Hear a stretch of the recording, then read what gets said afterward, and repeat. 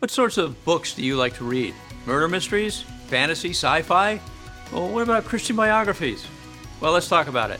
Welcome to Wisdom 828, where we're dedicated to stamping out spiritual malnutrition one episode at a time. I am Bob Buchanan. Who are you who are so wise?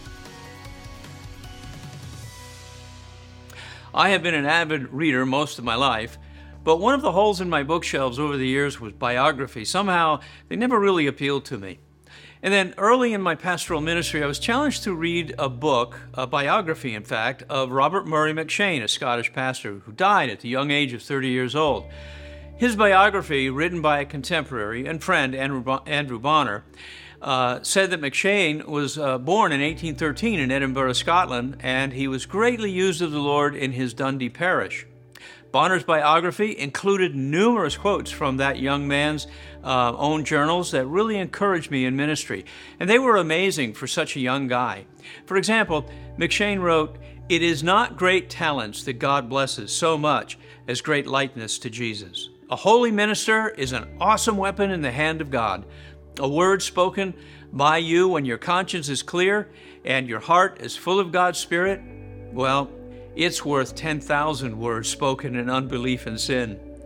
But the one quote that really captured my attention and gave direction to my prayer life was M'Cheyne's belief that what his congregation needed most from him was not entertainment or a pleasant, uplifting sermon, but his personal holiness. All congregations need that from their pastor. Well, M'Cheyne himself was an avid reader of Christian biographies, and so I tried to keep that discipline in the forefront of my pastoral experience. Sometime later, a friend recommended that I read this book called To the Golden Shore by Courtney Johnson. It's the biography of Adoniram Judson, one of America's first missionaries to Burma, which is our present-day Myanmar. Now, I hadn't heard about him before, and so I thought I would give that book a try.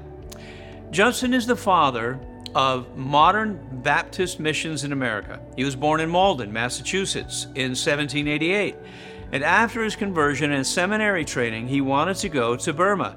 He worked hard to get support to go because missionaries in those days left home almost for good. His friend organized a missionary society to support him financially and spiritually. And so on February 19th, 1812, he and his new bride, just of 2 weeks, Ann Hazelton, sailed from Salem, Massachusetts after being ordained in the Congregational Church there. In fact, there's a plaque on the front of the church commemorating that bit of American church history. Now, the interesting thing about Judson is that he left America as a paedo-Baptist. That is, he believed and he practiced infant baptism. But by the time he got to Burma, with all that time to study the Bible, he became convinced of believer's baptism as the thrust of the New Testament. So, when the couple arrived in Calcutta, India, on June 17th, they sought out William Ward, an associate of William Carey, to be baptized by immersion. Now, if you think ministry is hard on pastors today, and it is, you only need to read about the difficulties and tragic losses of the Judsons.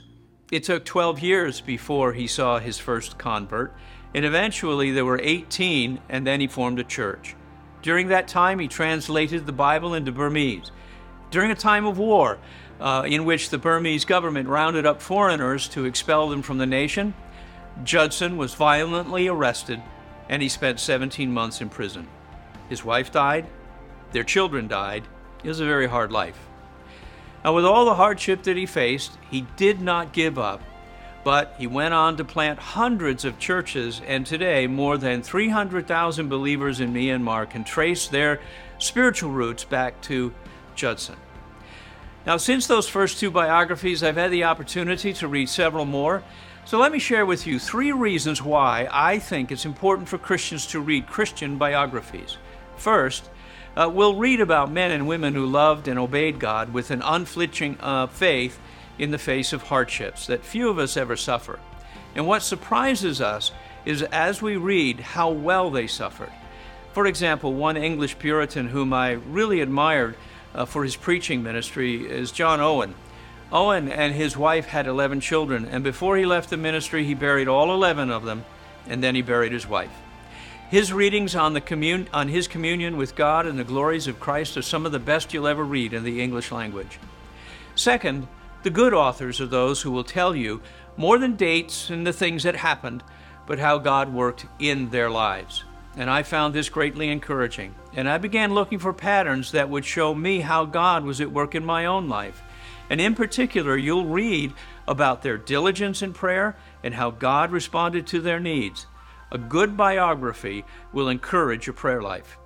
And third, I found the secret of their influence on others. They dug deep into the springs of communion with God.